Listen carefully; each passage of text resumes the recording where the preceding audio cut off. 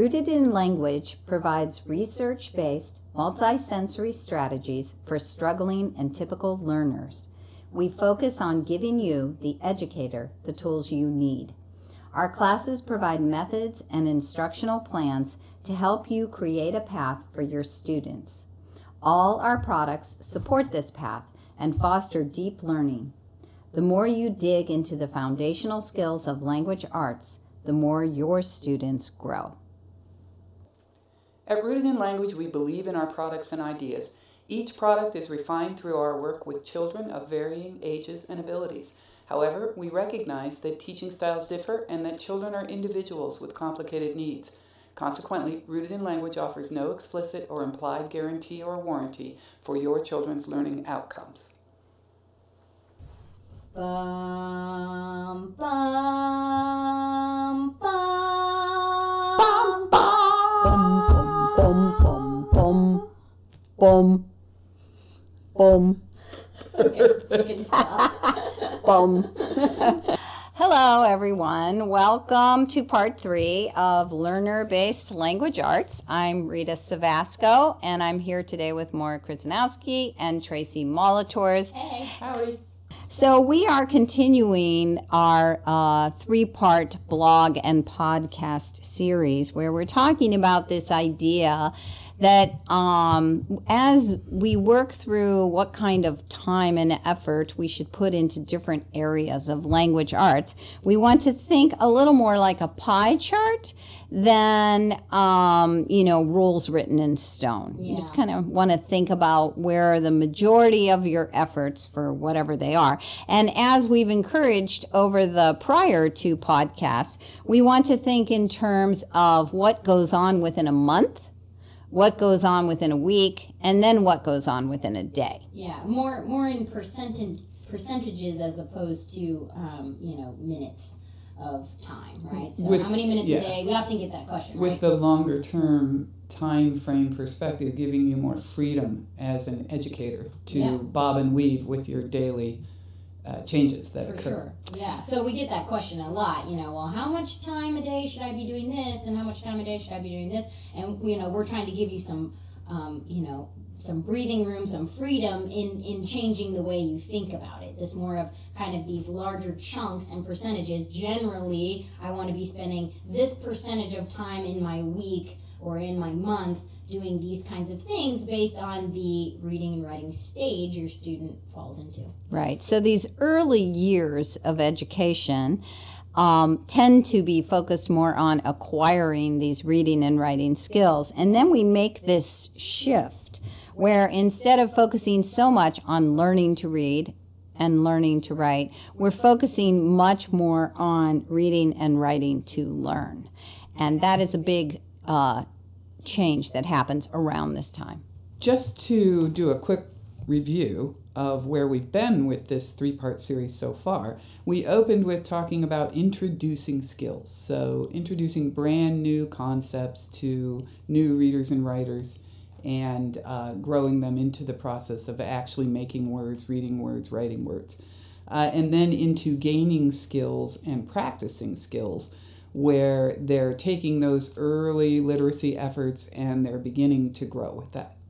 Right. So once our students are reading and writing efficiently, we really begin to focus on reading comprehension and writing, engaging in writing, and we call this stage solidifying skills. And our pie chart really shows this, where reading comprehension is about equivalent to the writing expression. And I just want you to notice it says writing and expression, because a significant area of language that we use to deepen learning is conversation. And we need to remember that listening still matters.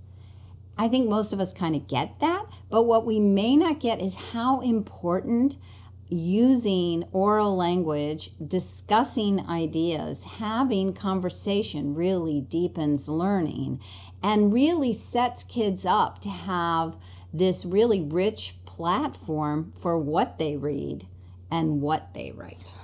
On the flip side, notice it says writing and expression, also remembering that we can't only be discussing these big ideas just in verbal expression. You often need to have a lot of support to help kids to apply what you've talked about verbally in their writing, especially if there's underlying language weakness, if there's dysgraphia.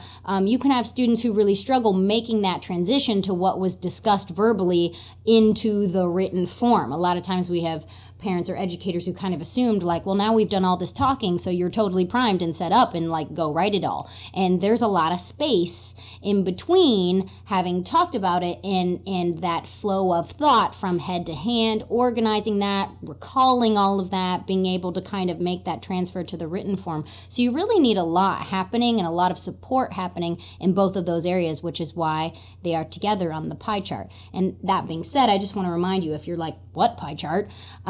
We have these little pie charts that we've been, illustrating out for you in companion blogs that have been going along with this whole kind of 3-part series. So we had episode 1 and episode 2, and then now this episode 3, all have blogs on our website in the Twigs blog that go along with what we're talking about today, so that you have visuals for these percentages, these pie charts that we're talking about. Right.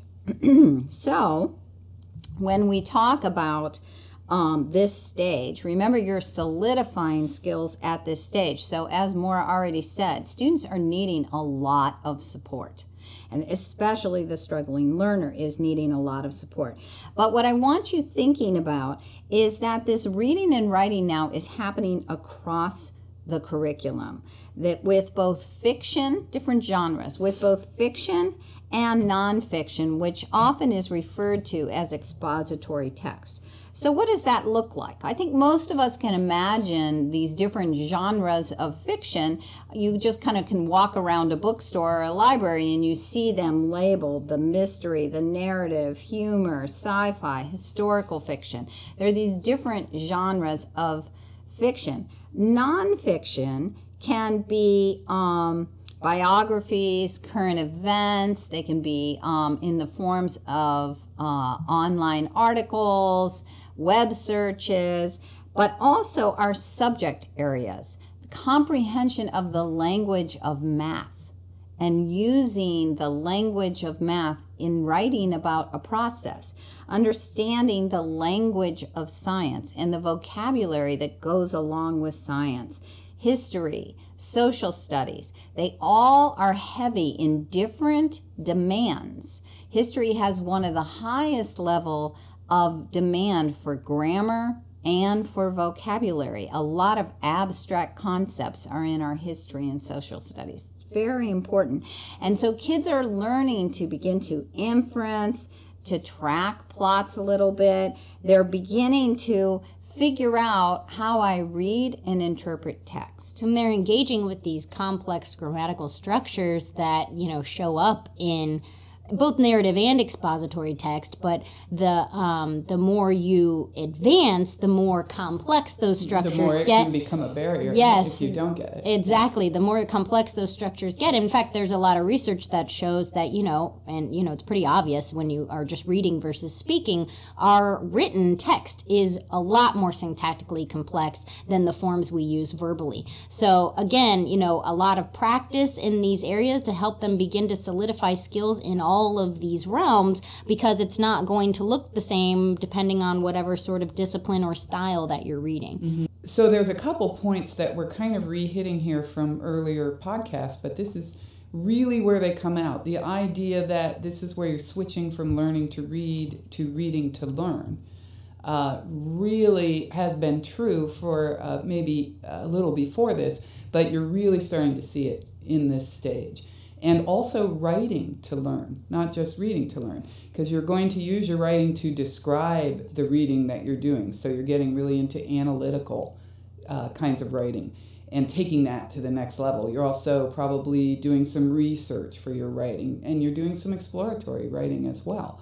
And the other concept that we're reinforcing here is that reading and writing reinforce each other, that you should do them both together. from the very beginning, but you're really going to see those blocks interlocking and building on each other as you get to this level. Right. And if you started when Maura was talking about the fact that there can be a lot of support needed to get that nice flow from head to hand, if you started to feel a vague niggle of unease or outright panic or somewhere along that continuum, don't worry, we have a lot of products that we offer that actually help you down that road, that provide practice in that very idea. Supporting getting thoughts onto paper, starting with bits and pieces of writing and growing it slowly over time into full-blown papers and stories. And they're scattered all over. We have phrase trees. That's kind of an art and writing combination based thing. That's a activity that we offer in our Trees in the Forest book. That's kind of interesting for helping kids jump into that idea of getting deeper thoughts onto paper. We have our Annotating Literary Elements product. Maura will talk about that some more in a little bit, but one of the concepts within that is the ability to understand plot structure and recognize it when you see it, and recognize that there are different kinds of plot structure and what just understanding that structure can give you about the deeper elements of story. What's the theme, for instance, can come out of analyzing what the plot structure is, which is kind of a fascinating process, and we do a lot of hand-holding in Annotating Literary Elements to help you get there with your students. So in this solidifying skills stage, original writing becomes a really consistent part of learning, or we're encouraging you that it should become a very consistent part of learning across all these subject areas. Although we also try to prioritize creative writing and personal writing. One of the things we talk about a lot is keeping your practice really relevant, so that students are seeing the benefit of all of these things that they're practicing. And one of the best ways in which we can help practice become relevant to them is when they're practicing these things in their original writing. They're using the areas that you're practicing in order to help them edit.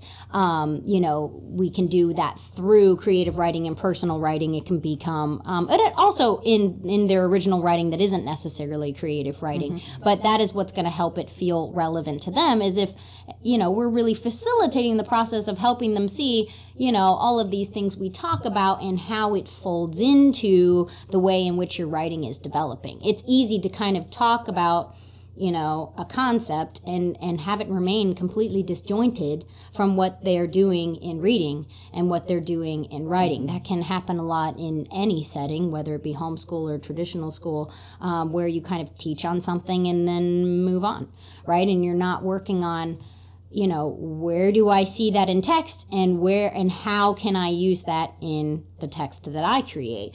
So also in this stage, you want to be, again, really focusing on, especially at this point, intentional copywork, dictation, and editing to incorporate all of these areas and continue to, we use this word consolidate, or, that can be synonymous with solidify, all of these things together. So spelling and how word study informs spelling, as well as continuing how, phonics and syllable skills inform spelling, as well as kind of what I mentioned earlier, the continued complexity of grammar and mechanics of text. And then also using that process to help facilitate those close reading skills to improve comprehension. So when you are pre-teaching for copywork and dictation, you're now beginning to notice some of these deeper things. In addition to just spelling and, some of the grammatical constructions, you're also noticing things like the word choice of the author, and maybe discussing some of the vocabulary, and not just, wow, that's a good vocab word, but why was that word particularly chosen here? Usually authors have some, reasons or some motivations behind some of those things. And also, when you're teaching about some of those literary elements like alliteration or similes and metaphors, not just teaching, hey, this is what a simile or a metaphor is, and, here's kind of what it looks like, but really looking for that over and over and over again in multiple passages that you're then going to be engaging in for copy work, looking for it even in passages maybe that you're just reading and discussing that maybe aren't even for copy work. And then also, and this is a piece that's often missed, practicing using those devices, rhetorical devices, annotating literary element devices, the things that we help walk you through teaching and then also applying in our ALE program, and beginning to practice using those in writing. One of the things that's kind of what Tracy was saying about this writing to learn is one of the best ways to help kids recognize some of these more figurative language type things, stuff that's more abstract, it's not very concrete, it's harder to see, is if they're practicing doing some of it themselves in their own writing, because writing is one of the deepest forms of learning and integration. We have all these words that all mean similar things, the integrating, solidifying, consolidating. Writing really does that. So always remember that when you're practicing things in copywork, dictation, and editing, that's where you're getting that passage work, but remembering to also be looking for and practicing those same kinds of things in their own original writing as well. So one of the ways we can use copywork and dictation to help solidify concepts, right?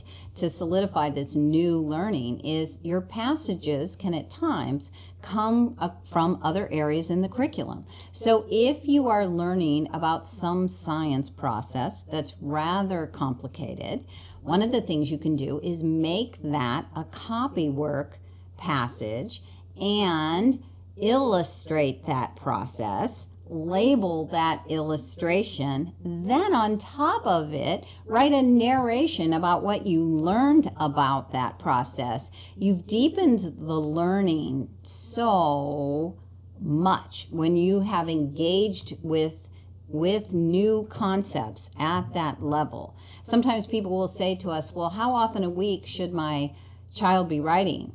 Well, the question more is how often a day, right? Like really the goal is that writing and reading is in every subject area. And also making sure you're working on, the copywork writing in addition to original writing. Sometimes you can get a little bit stuck in only doing copied passages, and the original writing is very important as well. And don't forget the importance of the bits and pieces of writing that are going on in things like charting and labeling. Right, not everything has to be a big, consolidated piece, know? Right. I just wanted to add on what you said, that, we're giving you permission here to be pulling passages from various areas.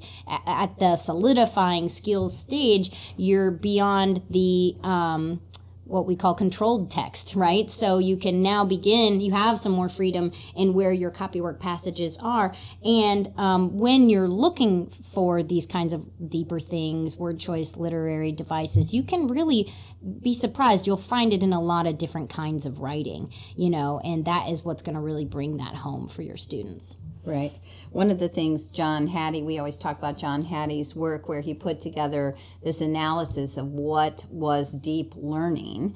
One of the things is going deep into a topic. Like that seems so obvious, but it's actually not always happening in education, right? And we all feel that pressure, like there's so much to do that maybe I need to cover all of American history all the way up through, the 1900s this year. Well, you can if you want, but I just have to say that if you don't have some stopping points where you spend a whole month really digging deep into a topic, it's when you go deep that deep learning happens. And that's something to really remember, that if we're really building concepts and building knowledge and building vocabulary, you cannot be skimming across the top all the time. That's not going to build into this deep understanding. So when you spend time reading, if from different genres, and reading from different subject areas, and looking at that vocabulary and writing about all that,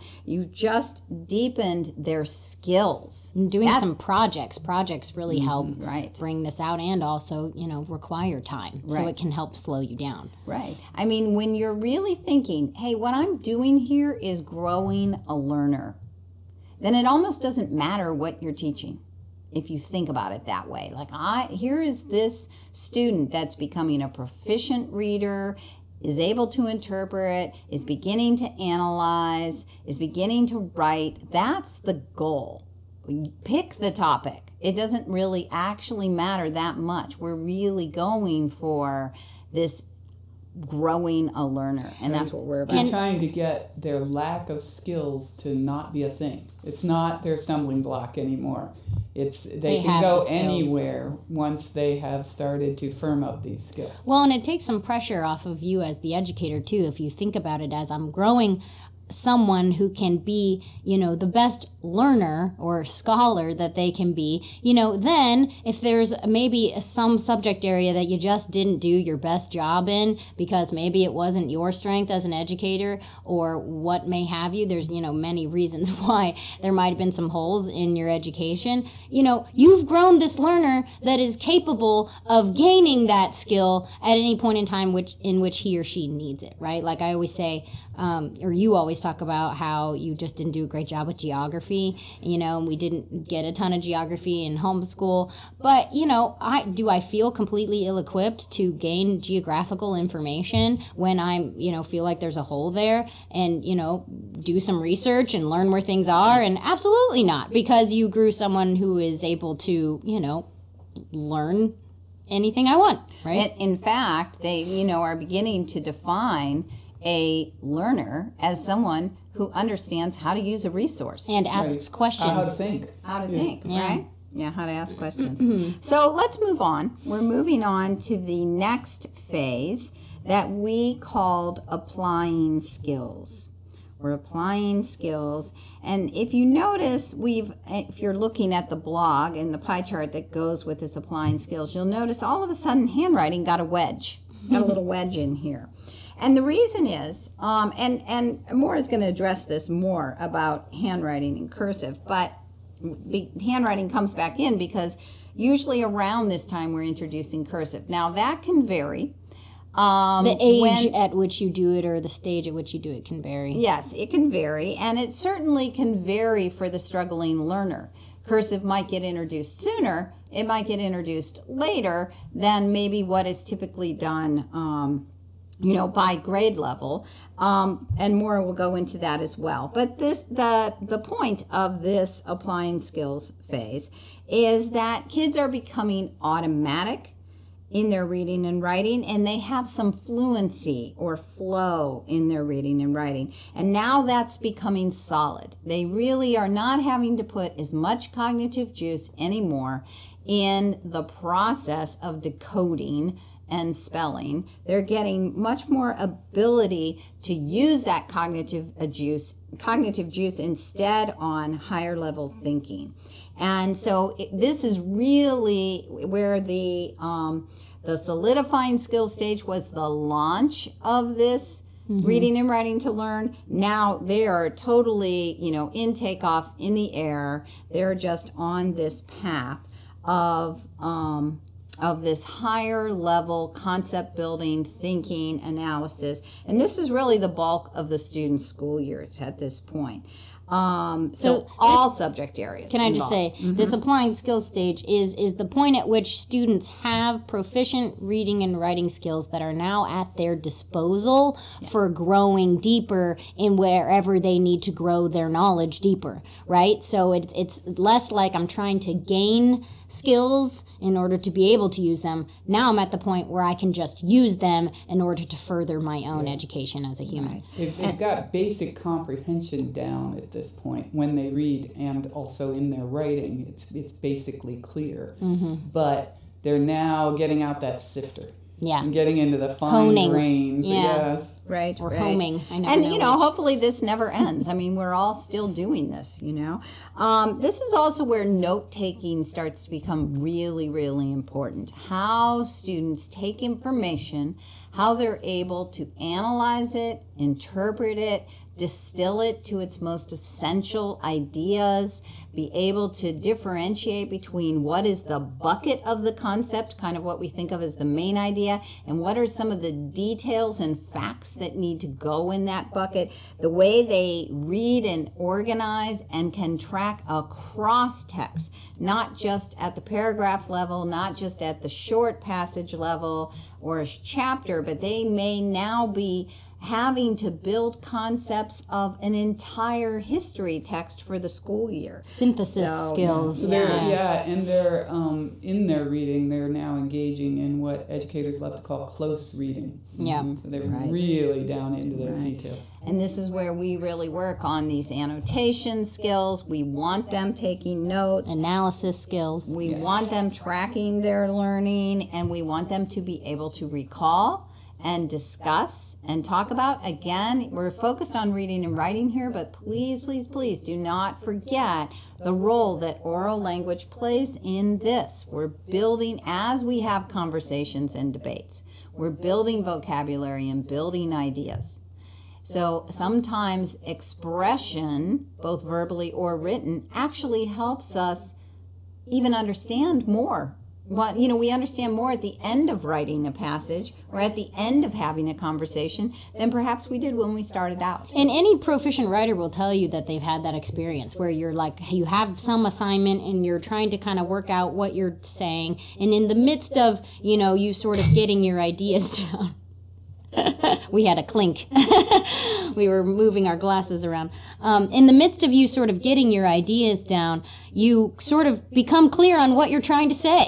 Right. And you kind of get to the end and you have all this gobbledygook, and then out comes a really nice, clear statement, and you're like, oh, that's what I'm trying to say here. And you can kind of maybe move that up to be your topic, and now you have a better idea of how to formulate that paragraph. And it came from the kind of grappling with ideas through writing, which is, you know, just your brain at work, lots of processing happening, and it can help you come to clarity. Yeah, and another idea while we're on expression that we've talked about in previous podcasts, and I just wanted to remind everybody that one of the things you can do to help a student who just needs a different perspective or is, you know, a little bored with the same approach is bring in some art. Because art is a fabulous way to access expression in your brain and then lead back to writing and analysis from the art. So at this stage, when they're applying skills and they're really deep thinkers, you could even bring in some abstract art where you read something and you spend some conversational time talking about what was the mood of the piece. And then maybe a little exploration into color and how colors express mood. So maybe I'm going to use this color palette to just do an abstract painting about this story I just read. You might want to play with the focal point of the painting based on what was the focal point of the book. And maybe there's multiple focal points and you put that into your painting. Oh gosh, I don't know. There's so many ideas you could go with on this. I think about how I used to not like history until I went to college and took an art history class. Right. Once I could track history based on art and architecture, suddenly I had an interest in history I had never had before. Right. You know, Well, sculptures too. I mean, Yes. historical sculptures are Yeah. incredible and really inform a lot about the historical time period and context in which you're studying, right? Yes. and philosophies of the time and the literature of the time, they all start to fit together so nicely. And the religion of the time. I mean, yeah, there's so many. Right. And isn't that deep learning? Absolutely. The cross-genre thing is just so powerful. Another concept that I wanted to circle back to that Maura began talking about when we were talking about solidifying skills is the idea of writer's style. That's another deep concept that can be very difficult for students to wrap their brains around and to find examples of and to understand what do we mean when we talk about writer's style. And yet it can be very integral to understanding, getting the most you can get out of a piece that you've read or out of what you want to write as well, because your own writer's style begins to factor into that. Again, practicing what you're doing in writing. Well, and also you only really develop a writer style the more you write and write and write Yes. and write and Yes. write. And then Yes. even getting a sense of what your own writer style is, Yeah. right, you only get through writing. Exactly.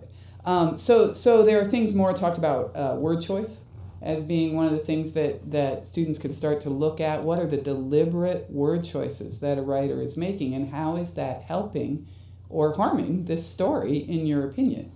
Also, just the very syntax that they use. It's always deliberate, and a lot of students fail to realize that. But however the writer is choosing to present their ideas is very deliberate. Is it a bunch of phrases? Is it big, lengthy, convoluted sentences? And what does that mean to the story? Why did they make that choice? Well, and also nowadays you'll get a lot of books where there's syntactical changes as you change perspectives of character, right? Yeah, And very popular thing to do. Right Yes, right. You'll have a book where each chapter is someone else, and the writers will shift their style to sort of emulate the voice of that particular character. And then those things come together and form this mood of the piece that you're reading. And we were just talking about that with regard to trying to dig into that through painting.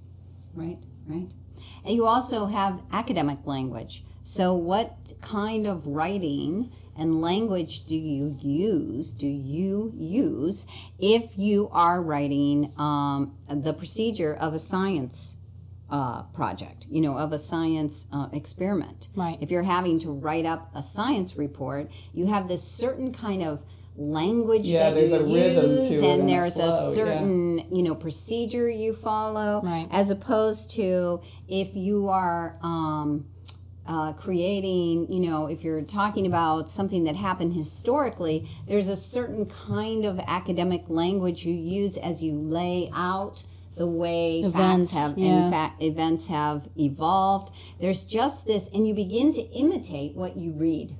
Right? So when you're science writing, you're going to imitate what you've read in science. And helping kids see that kind of language and get that kind of again, voice. to compare it to art, that is what you do when you're practicing art. You pick artists to mimic. Right. You're not copying in the sense that you're trying to pass off your work as theirs, but you're copying their style so that your own can grow through that process. Well, and I totally have memories of doing that. As I did a lot of art, but I also did a lot of writing growing up, and I would have these favorite sort of sections of books, and I would try to write in the style. I am obsessed with Jane Austen still, but when I discovered Jane Austen, I did a lot of writing in the voice of Jane Austen and in the vernacular that she used, and which is a great trying exercise. trying to mimic that. And did I end up writing like Jane Austen as my own voice? No, because that's not really likely to be my own personal style, but it certainly influenced it quite a bit. So, obviously we've been talking a lot about this process of writing to learn, which really circles back to one of the biggest ways we write to learn is through note-taking, which is actually quite a complex skill that needs practiced over and over, which, of course, implicates handwriting again. So if you haven't introduced cursive yet, this is sort of the stage at which we would say you definitely want to be introducing cursive. But I do just want to note, too, that, you might be thinking, oh, well, isn't this kind of the phase at which everything is really automatic? Why be introducing cursive here? Well, we'll introduce cursive at different times, sort of depending on the profile of the student. If I have a student who has some real language delays or specifically some real handwriting concerns, like a student with dyslexia or dysgraphia, I often introduce cursive maybe as far back as that gaining skills stage. Like I usually stick with print for the introducing skills, but I want to be getting them to a more fluent sort of mode of writing as quickly as I can, and so I would introduce cursive at that point. But if you have a student who's relatively strong, relatively typical, they're doing fine, they're on a medium to fast track, they're progressing along and they've been fine with print, once they've kind of gotten to this, more automatic stage, this is a good phase to bring cursive in as that secondary mode of writing. And it really is important to learn other styles of handwriting. One, for cursive, there's a lot of research behind cursive as being really helps with spelling. It helps with clarity of writing. It helps with speed and efficiency of writing. So we all believe, and you can talk more to this too, that it is always worth it, even if you don't have a student who is struggling. Although it is certainly recommended, in my opinion, if you have a student struggling with handwriting.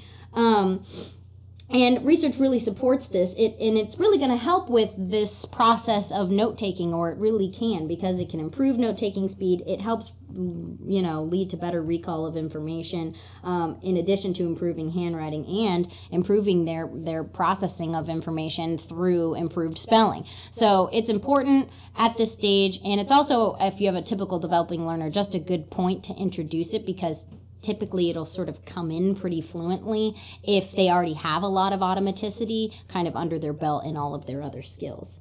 It's part of, when you think about, when we talk about literacy, to be a literate person in our society includes flexibility.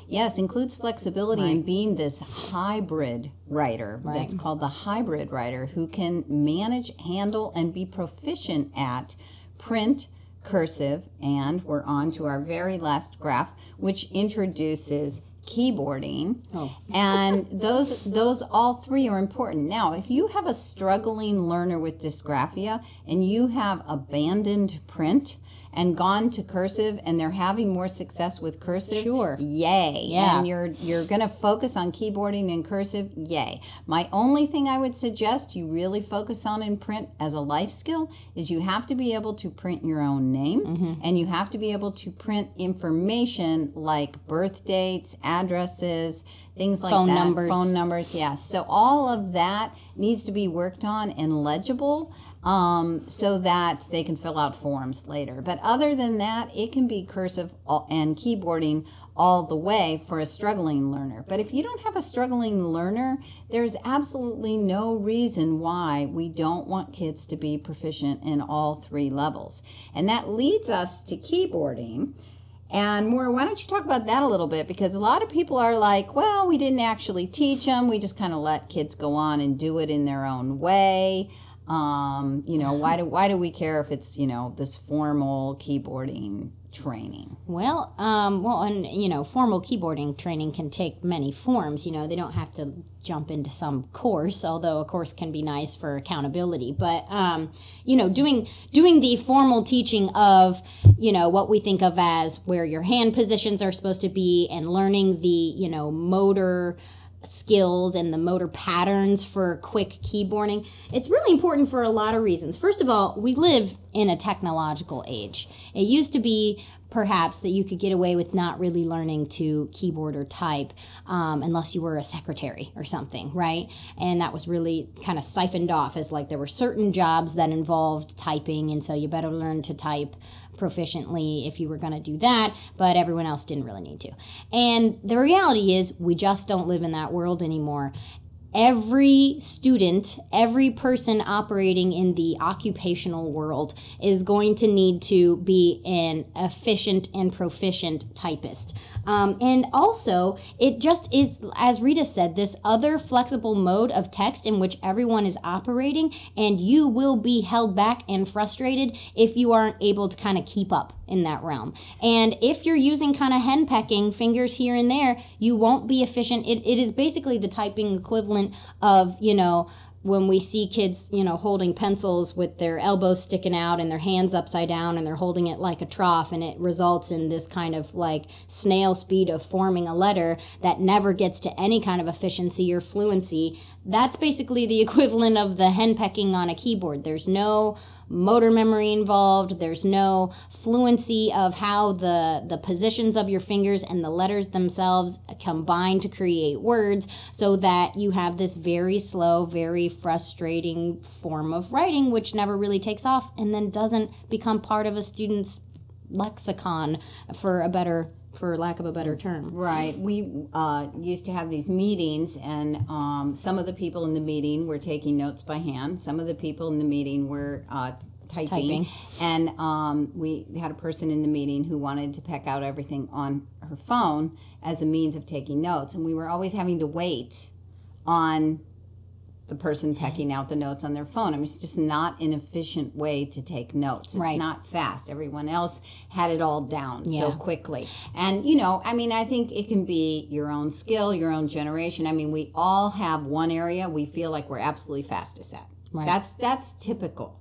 But you just want to have skill and ability across Yeah. all those different areas. And a bit on note taking. I'm a big proponent of really working towards students first becoming proficient, you know, users of handwriting, the handwritten mode, whether that be print or cursive or some hybrid version, because, you know, that's what happened to me. I was fine with print, stuck with print for a while, didn't learn cursive until I was pretty proficient with print, and then I now have this kind of, no, by that I mean like third grade or something like that, fourth grade. And now I have this kind of like, I've sort of chosen all the best pieces, you know, to kind of create this handwriting that is fastest for me. And many people, you know, speak to this. They'll be like, oh, well, you know, I write in print, but I always use the cursive S or the cursive R or, you know, whatever.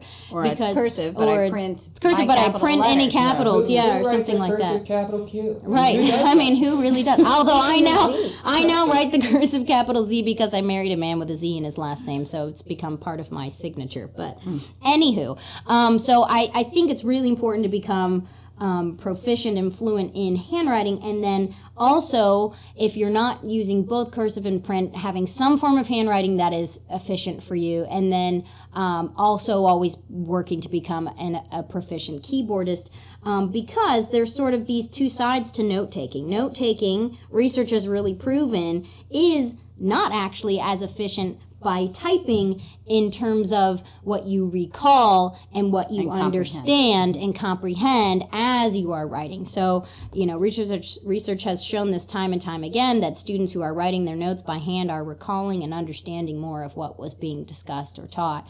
However, when you, and I was just talking about this later, you can tend to be able to get more down if you become a fast typist when you note take typing. So what can be nice is if you have both of those modes in your skill ability, you can switch in and out depending on what the context requires. When I was in grad school, my professors were zipping through the material in class, and I would miss too much of it, and they weren't giving us any of the, you know, PowerPoint slides beyond the class. Some of them did, some of them didn't. So I needed to get it all down, and the only way I could really do that was through typing. And then I would realize, boy, all I did during that class is verbatim spit everything that the professor said onto a typed sheet of paper, and I didn't remember any of it. So I had to print it off, go back, highlight, take notes on things, and then I was using my handwriting to help me recall and retain and understand what was being said. So that flexibility is so key. If I hadn't had one of those options, either one of those options, I would have been highly disadvantaged. Mm-hmm.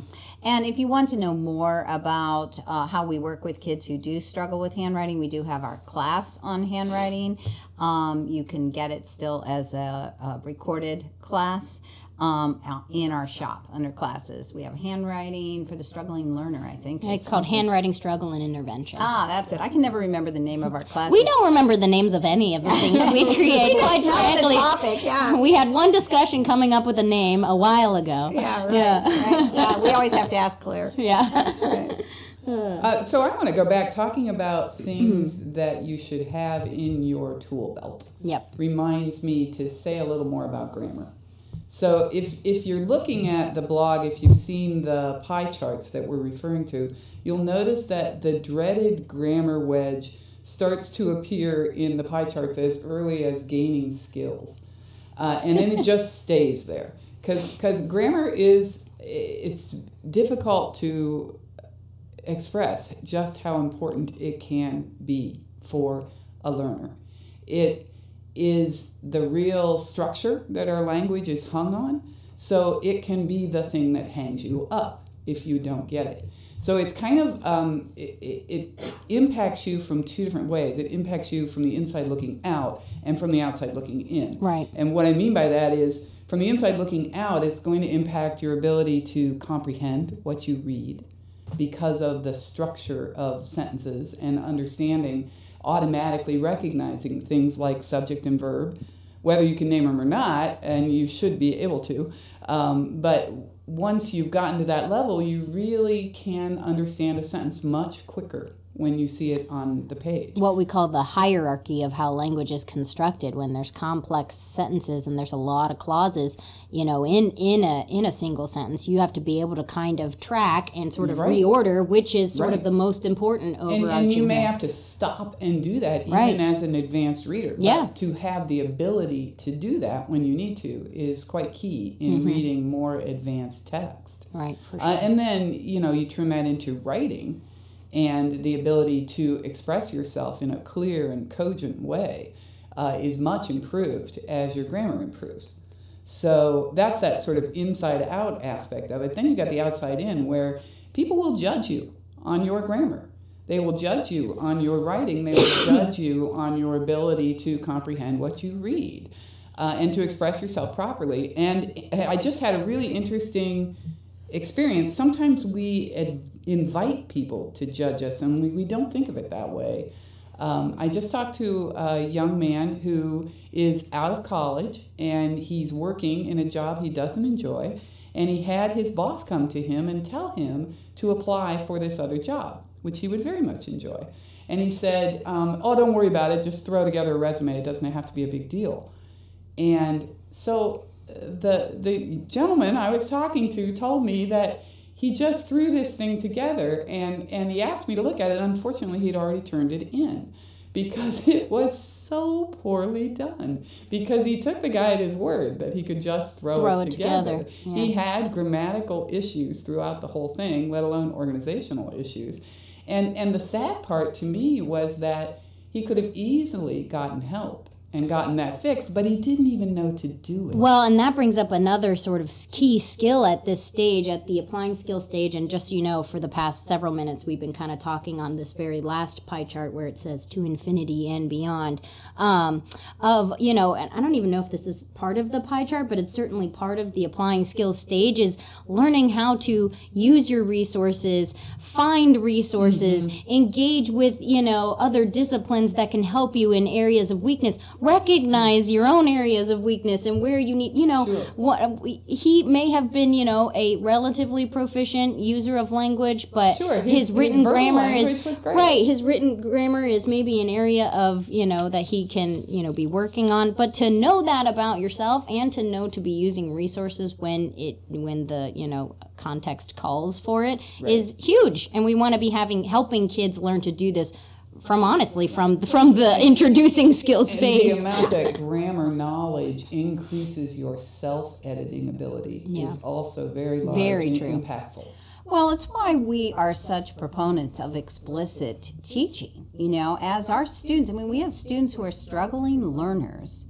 We have students who have language delays, and they end up feeling like the thing they're the most proficient in is their literature and comp classes. Why? Because, and they actually end up liking grammar and feeling like they're pretty good at grammar because they've spent years with us. They've done the most deep learning in those areas. Explicit teaching, and now they get it and they know how to apply it, and we work on applying it all the time. We work with samples to show them worked samples to show them when in their copywork passages, their own samples and other samples. Yes, and then we've used their own writing, and we've just taken them step by step and held their hand and given them strategies that they've used. And that makes a huge difference. And if there's one thing I want to say about the to infinity and beyond, is that, I'm still learning how to be a good writer. And isn't that fun? I'm still making mistakes. Right? Well, I wanted to say, if all this talk about the little grammar wedges in there are putting you back on that spectrum somewhere between vague unease and total panic, we do have a couple of products that are really helpful with teaching you how to explicitly teach these concepts to your students. So one is our Laying a Path grammar and mechanics class. Which comes up in January. Right, and that's rather, the drinking from a fire hose thing. It's quite a lot of information, but it is recorded. You can then watch it over and over and over, take it apart, take it a step at a time, which is how we do it with students. Unfortunately, because of the Time constraint, we have to kind of dump it all on you. We try to do it in an orderly fashion. The other thing we have is a product, which is our Grammar Bugs, Big Bug Grammar 1, 2, and 3. And those are manipulatives, which some people look at them and they think, oh my gosh, they're just for little kids, and they're not. We use them all the way through high school with kids. And what we find is because of the left to right nature of the bugs, the heads and their little bug butts, they are very helpful in showing kids the structure of grammar. Making the structure visible. Yes. Right. And movable. Makes it visible. Yes, and they engage in problem solving because they're manipulatives that can be moved around. It's not just, here's your lesson, here's your sentence. Yeah, remember these weird words. Yes, right. You're really engaging in what are these doing, how do they fit together, and we just feel like we're really getting that down to a level that is making not only a huge difference, but we have all the parts in the order that we are liking the best now. Function, and that's function. What is it doing in the sentence? Right, and that's been a long time coming. So just to wrap up in this podcast, which has gotten to be a little bit lengthy, just remember that the writing and the reading is at this stage and on, and even now into our adulthood, is all about developing higher level thinking skills, of being analytical, of comparing ideas, of developing theories and a thesis, and being able to introduce thoughts and conclude, helping a reader follow your thoughts. Does it make sense? Being cohesive, right? And coherent. And coherent, and the other thing is recognizing, hey, what are some good quotes here? How can I cite evidence, whether it is back to this fiction or nonfiction, that I always have to be able to support what I'm talking about, and we're still always helping, recognizing that content is the most important aspect of kids' reading and writing skills, but really also simultaneously helping them to become proficient in the mechanics that need to go along with it. So their skill is not being judged, right, based on mechanics, and people can really look at content and appreciate that. The mechanics being the spelling, the grammar, the handwriting. Right. And Also helping the them. Punctuation. commas, And of course, the goal is to help them become more and more and more independent so that they don't need us anymore. And that is our goal. So I would say we pretty much, covered the life of the student. Yeah, right. And, as I said, we're all still in this process ourselves, and we hope you are too. So keep reading yourself. Keep engaging in oral language with those around you, right? Keep engaging in conversation, and pick up the pens and keep writing yourself, because even if it's not something you love to do, we are lifelong learners in literacy. Thank you for listening to the Rooted In podcast. We want to remind you to visit our website and check out all of our resources there. We have a lot of free resources for you, such as this podcast you've been listening to, as well as a blog and many free downloads. In addition, you can find all of our instructional materials and class information on our website. We also invite you to follow us on Facebook, Instagram, Pinterest, and subscribe to our YouTube channel for lots more free ideas, discussion, and resources on reading and writing. Thanks.